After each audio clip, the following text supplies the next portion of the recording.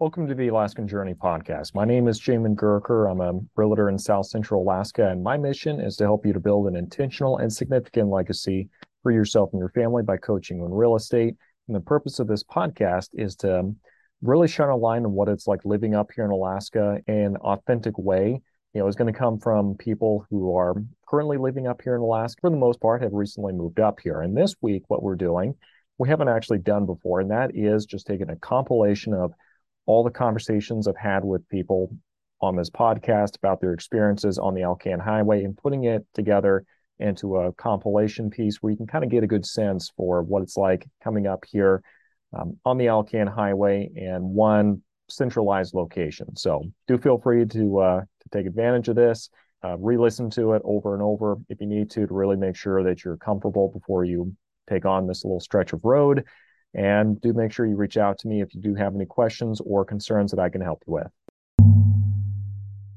Well, let's go ahead and look at some of the nitty-gritty details of you guys getting up here to Alaska then. So what were some of the big challenges you guys had to kind of work through as you were making that move from California to Alaska?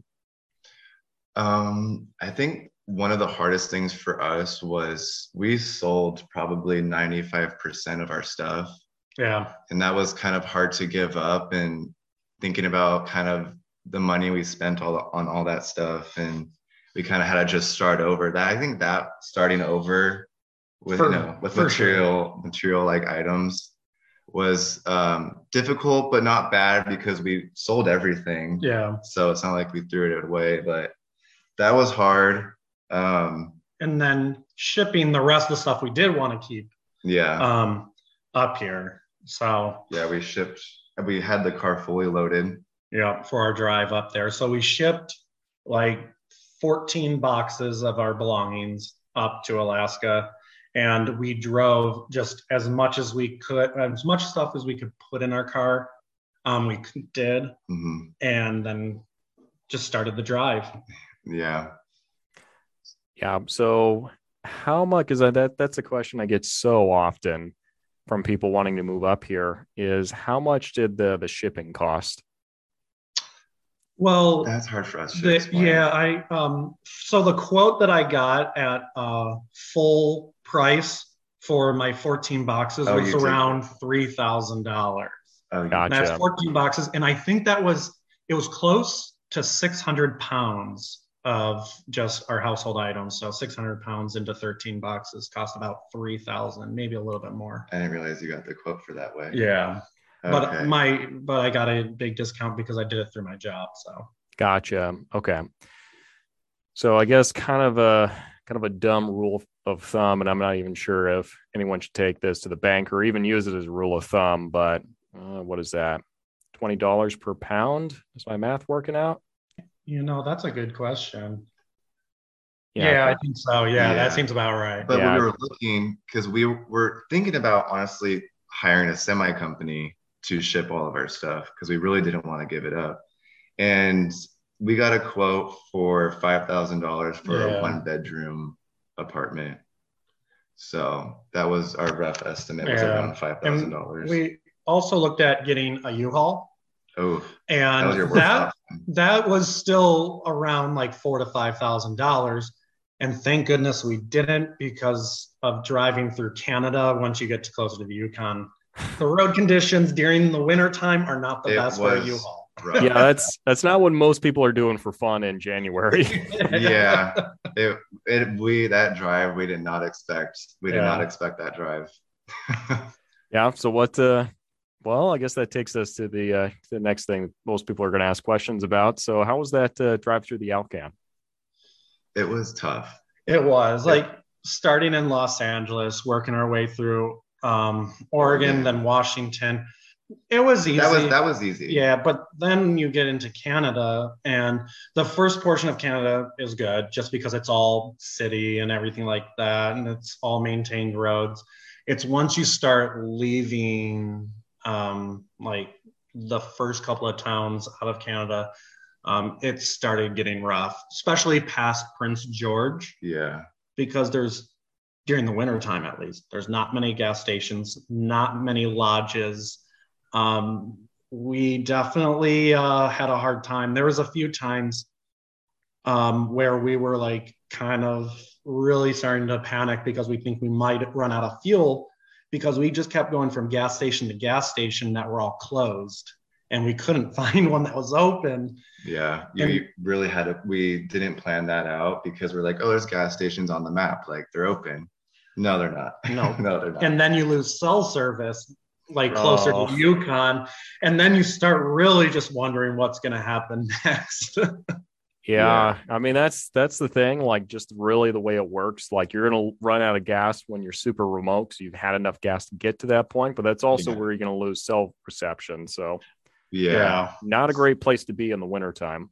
No, I mean it was beautiful, and everybody we met was completely nice. But at one point, I think for like 3 hours, we were going 30 miles an hour because it turns into a dirt road for a good chunk of time, and it was pure ice. Yeah. And they were out there trying to plow, and we went through an avalanche area. And I think an avalanche recently just happened before we drove through because only one lane was a lane, and the other lane was just all this snow, and they had all their machines out there. So it could be dangerous. We saw lots of wildlife. I mean, there was just sheep standing on the road and, deer just running across. Yeah. So biting our tongues the whole time driving. Yeah. So at least you had like good scenery as you were worried about the gas running out. Yeah. And we found it actually safer, and not safer, but cheaper and more reliable to do Airbnbs instead of staying at lodges. Oh, I didn't realize you could do that on the Alcan. Yeah, so actually the Airbnb option was perfect for us because we had fully loaded car and we just didn't want to leave it in a parking lot of a lodge somewhere. Yeah. So this way it was cheaper than most hotel rooms that we could find. And the prices compared to like the lower 48 were just completely cheaper. They had less fees, less taxes. So we did that route. We stayed in Airbnbs every night.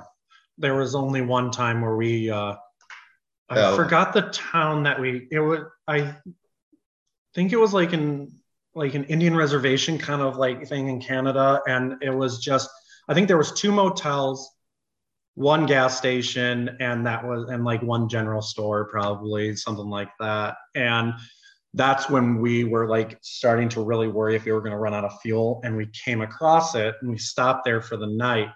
And it was just this little tiny room that we got. It wasn't the fanciest thing. But they had a restaurant there and we were able to eat and get our gas and everything like that. And then we continued the next morning, I think at like 4:00 in the morning, because we calculated it could be our last day of driving. It was a big snowstorm coming. Yeah. When we were driving. Oh, shoot. Yeah. Like how intense was, like, did you guys run into a lot of snow while you were out there, or? It didn't snow at all, but there was just the roads, the condition of the roads were just really bad. Yeah. What about like the wind? Did you have like a whole lot of like sideways wind that was kind of buffeting you around a lot, or? And through some of the canyons. Yeah, but nothing that, was noticeable where truck drivers were pulling over or anything like that. Gotcha. Okay. So what was it like getting through the border for you guys? Because I hear stories of people just getting through like it just was no thing. Like it almost wasn't even there. And I've had other people who have complete horror stories. So what was y'all's experience? Well, for us, there was only 2 cars headed that direction at the time that we were going. I mean, it was us and another truck pulling a trailer, and he eventually just let us pass him by because the road conditions before you get to the border are really bad. But once you get to the border, there was nobody there. We actually had to wait a second for a customs officer to actually like show up to the window. Then he just asked us a few questions. He just kind of looked in the back, just glanced in the back, and he was like, okay, here's your passports. You're all good to go. Yeah. Yeah, because I mean, it's cold out there. They don't want to make a scene out of it. Just move it along. Okay, that's actually really good to know. Yeah. It was easy for us. We researched everything, and you can't bring certain foods, and we actually made a list of everything that was in the car because sometimes we read that they would ask you what's in the car. So we made a list, and we had our vaccination cards, and we got tested to get through the border because we were very confused about that.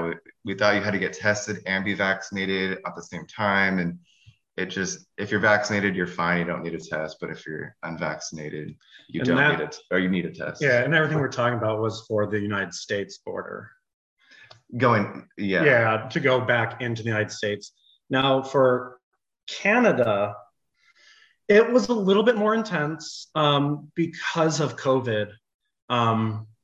We didn't realize, so the day we were supposed to cross the border into Canada, we saw that you had to fill out something on their webpage, all this information. And they also needed to see a COVID test, even though you were vaccinated. So we were vaccinated, but we still needed a COVID test, which we didn't know.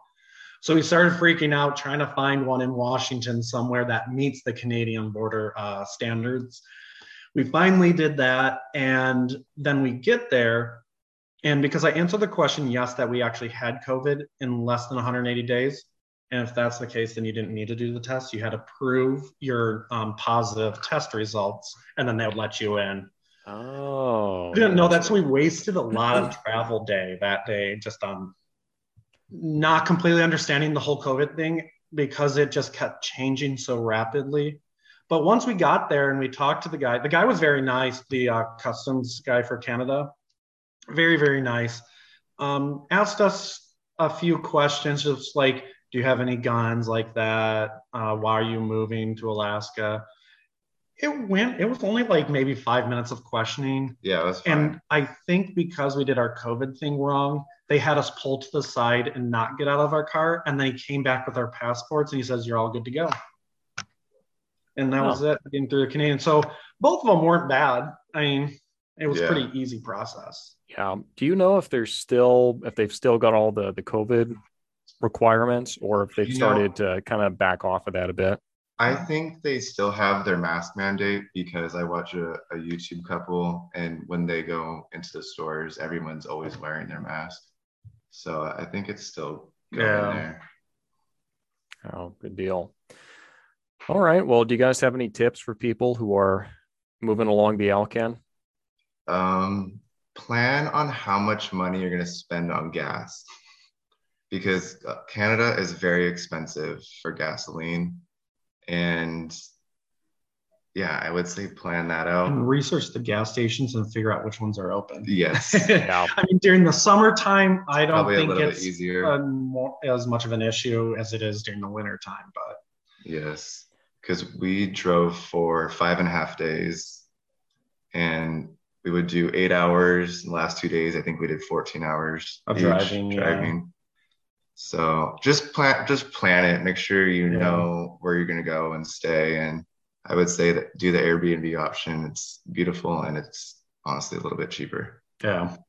Gotcha. Man, yeah, I hadn't even thought that there would be Airbnbs along the way. So that's a great tip.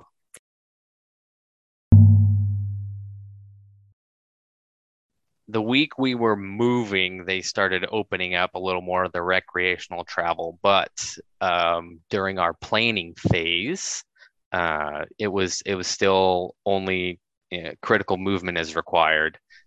So what we did is we showed the Canadian government that we had housing for 60 days. We had an appropriate amount of money set aside, and we had a plan on paper to follow.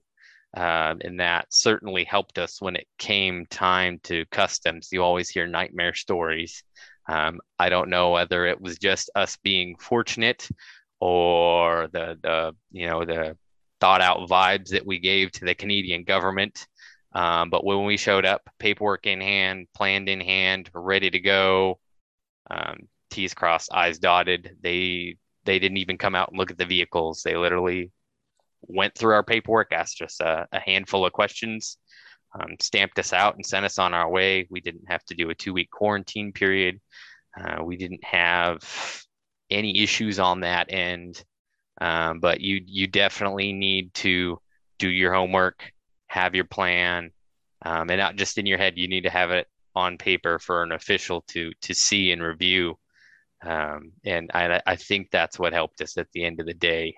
But it certainly, I mean, is quite a bit of work just digging up the information, and then you have to go, we had pets and people, and what they Canadian government classified as dangerous goods. You need to know what you have in your vehicle. You need to know how it needs to be labeled and transported per not only the United States regulations, but also the Canadian regulations.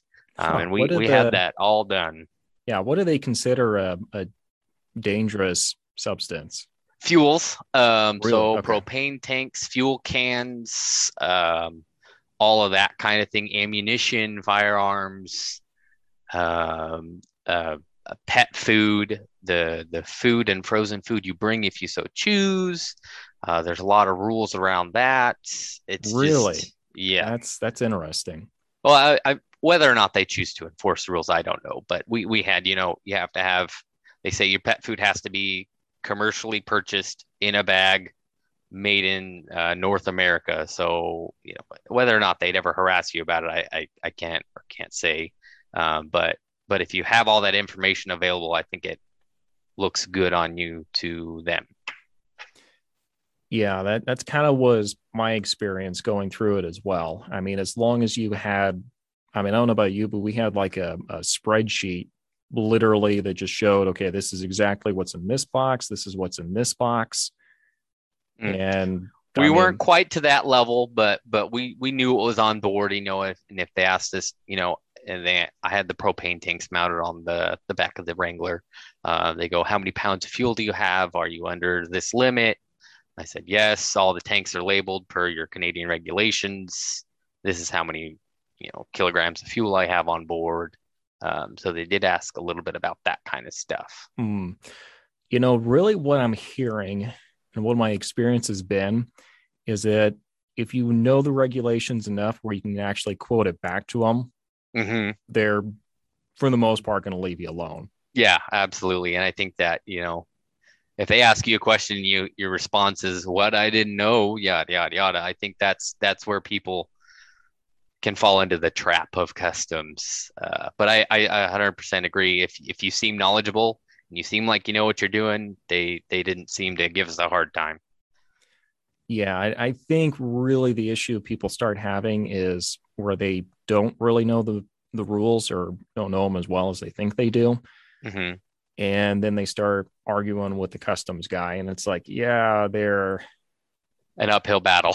that's going to be an uphill battle. But not only that, like customs is there not necessarily to just roll out the welcome mat. They're there to screen people out, not let people in if they're not going to play by the rules. Absolutely. So yeah, I give customs a lot of crap, but I know why. I know why they do what they have do. A job to do. That's certain. All right, so let's talk a little bit about the route getting through Canada. Okay. How quickly were you guys able to do it? Because obviously you had your son with you, and dogs and the whole crew. Yeah, everybody. So our mileage total, we ended up just over 3,000 miles. We did it in 6 days. I drove 20-foot U-Haul with a full car trailer and a Wrangler on the back. My wife drove her Jeep, and it took us 6 days. We had 1 day to the Canadian border. We had about 3.5 or so through Canada, and about another day on the Alaskan side coming back down into South Central. The first day we made it to the border. We spent the night on the United States side. We hit the border first thing in the morning. There was literally one guy ahead of us in customs. So we were in and out of customs in, I'd say, less than 45 minutes. They didn't get into our vehicles. They didn't even go outside. They didn't roll up the door of the U-Haul. We were just knowledgeable, had our information ready, provided it to them, and they sent us on our way, thankfully. Funny story, the morning that we went, they have an application called Alcan, which I highly recommend if you're going to be crossing the Canadian border. Their system was down in the morning, and my wife was like, "Oh my gosh, what are we gonna do? We don't have this finalized." And I'm like, "Look, we're a day and a half, and our house is sold. Somebody's moving into it this morning behind us." So we drove to the border, explained our situation while having all that information ready, and we still didn't get harassed or anything. Even though technically, because we didn't use the LCAN app, not at our fault or anything, but he did let us know we were technically supposed to quarantine, but he didn't end up going through with it at all. He let us go. Good to know. But it certainly could have been much more challenging. We had a plan for a quarantine period in a hotel, but for 2 weeks, but it really wasn't in the cards per se. And thankfully everything worked out.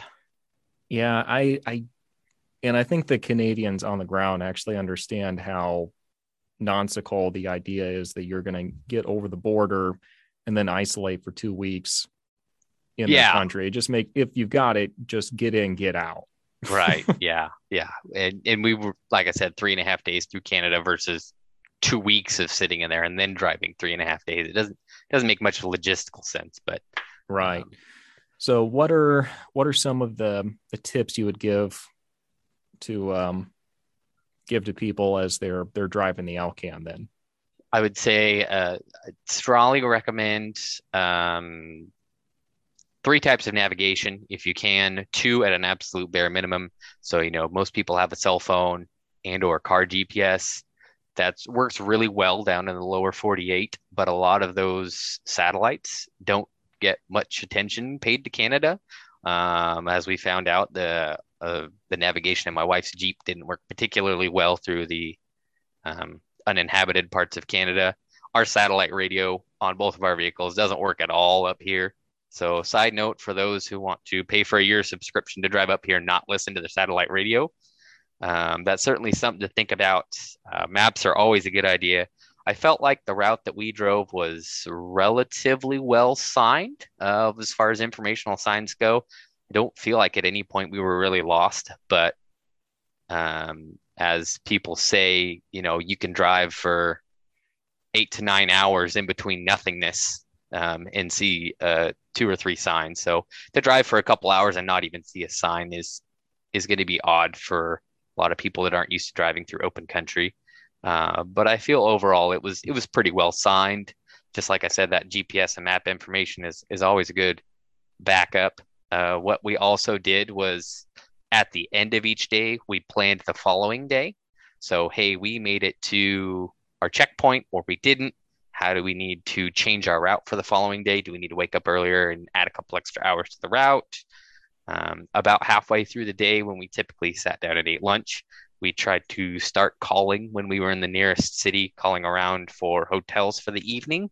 If you hit one of these small towns at 7 o'clock and think you're going to find a hotel room, you may or may not be mistaken.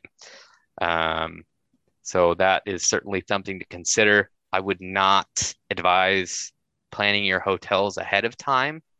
The first day we hit Highway 1 was closed for a wildfire. So our first day we had almost a 500-mile detour. So that certainly would have thrown any hotel plans and reservations out the window. So we're a very properly planned family. But unfortunately, this is one of those cases where it's just not going to be advantageous for you to have hotel rooms and all that pre-figured out. At least in our case, it wasn't, I should say. But we were ready to camp, but we did not actually end up having to camp a single night. We had a hot cup of coffee and a shower every night or morning, whatever it ended up being. So that was pretty nice. We thought for sure at least 1, maybe 2 nights we were going to be camping out in the Yukon, but that didn't happen. So my wife was happy about that. And it certainly made getting up and going in the morning a lot easier. Oh yeah, I can imagine, especially if you have a toddler. Yes. The fuel situation here, a lot of people talk about take extra fuel. I would never be a proponent and say it's not a good idea to have extra fuel. My U-Haul was getting roughly 6 to 7 miles to the gallon. Yeah, pretty steep. And when that fuel light comes on, it says 50 miles. It's more than It's more about 35. I didn't have to use any fuel. I was pretty close at one point. I would say if you have, a fairly modest fuel tank range, 300 to 400 miles on a full tank of fuel, I'd say if you fill up anytime you hit half a tank, you won't have any fuel issues. They're pretty good about signing, the big blue signs that say no fuel for 150 miles, etc. They were pretty good about having that signed. But I'd say if you hit half a tank, start looking for fuel, and I don't think you'd have any issues. But it's always a good idea to carry additional fuel.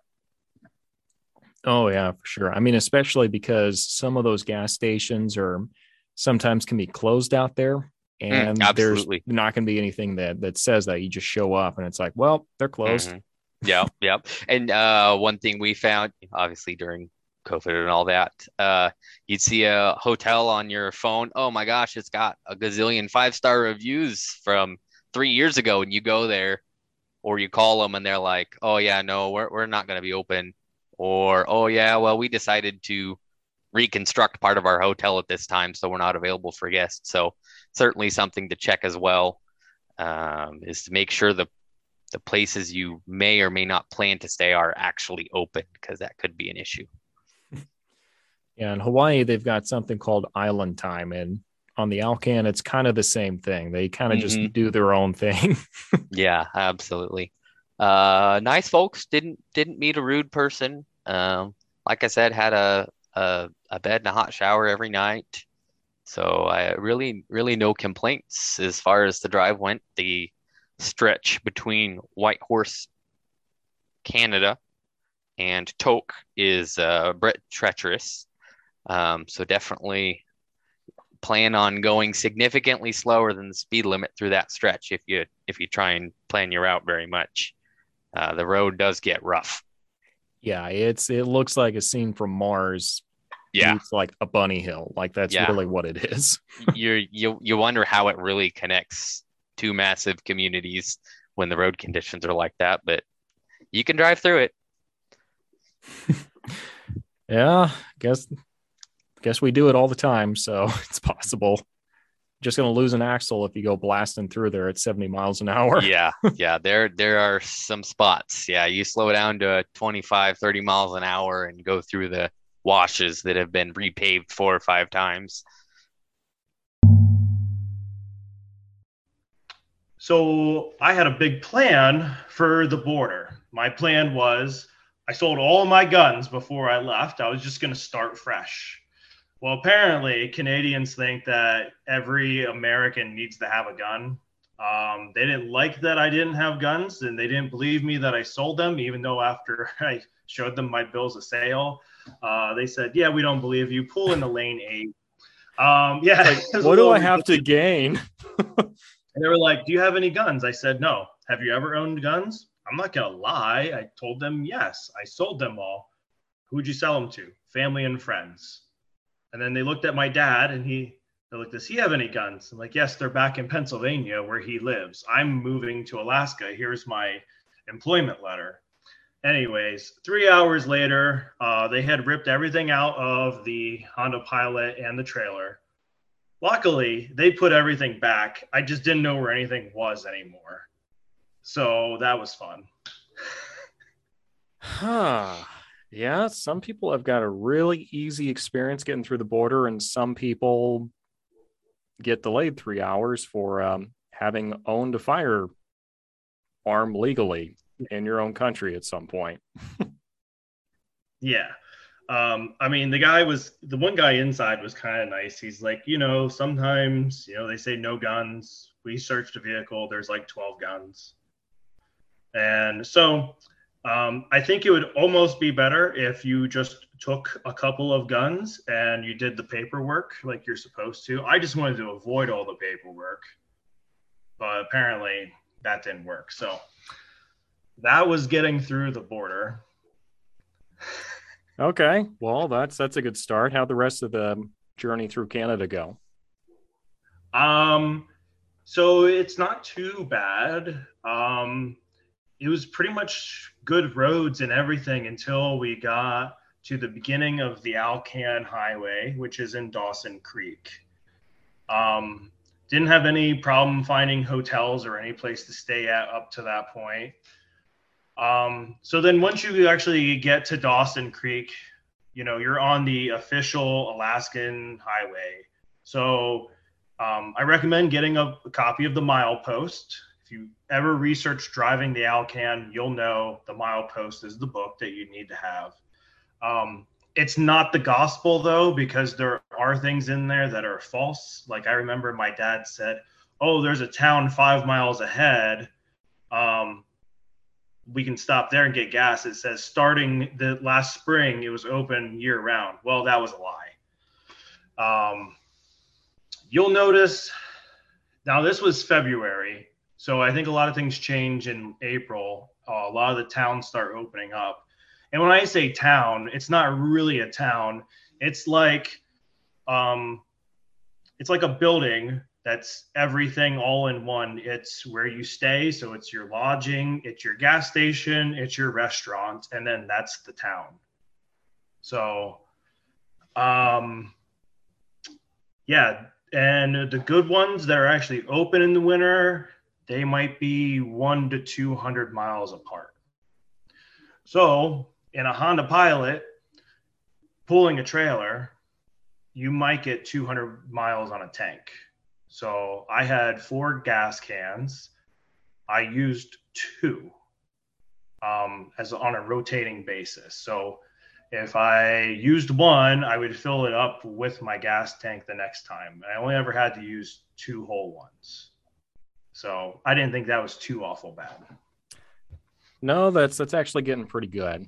I mean, yeah, most people will just take 1 just to be on the safe side, but I mean, especially, I mean, your rig was not getting a really high efficient gas mileage, so you kind of have to just know your vehicle, know your rig, and know what's going to give you some kind of level of security. If you're driving up with an F-350, 1 gallon is not going to get you very far. No, but you might get a little better because you might be able to tow a little more efficiently as well. So it's I took a little trip with it beforehand on a highway, so I kind of had a good idea what my gas mileage would be. Another thing I learned, I didn't have this issue, but I've heard other people do, is know how to fill up your gas tank with a gas can, because some of them have a little valve in there and the nozzle at the pump can get past it, but not necessarily all the gas cans are able to do that. So there should be like a little funnel that comes with your vehicle or that you can get for your vehicle that actually bypasses that second valve. Interesting. I was not even aware of that. Yeah. It's on more newer vehicles, especially the ones that don't have the twist cap. I think that's the biggest part to it. So, let's see. Gotcha. But Yeah. what was so other than having to use the gas, the spare gas every now and then, were there any other big highlights that really came out of driving along the Alcan for you? Well, it was pretty much snowpack the whole way, and that ends up turning into basically like ice. So I took some notes. I have some notes here. I was driving roughly 60 to 85 kilometers an hour, which is about 40 to 55 miles per hour the whole time. And I was getting passed a lot by people driving like 65 miles an hour plus. They must drive it all the time and are used to it. I don't really know, but there were some really fast drivers passing you. You just let it go. Big trucks, I mean, like they're tractor trailers pulling 2 trailers, and you just slow down, let them go. That was like the safest thing I could see to do, was just slow down, let them go around you.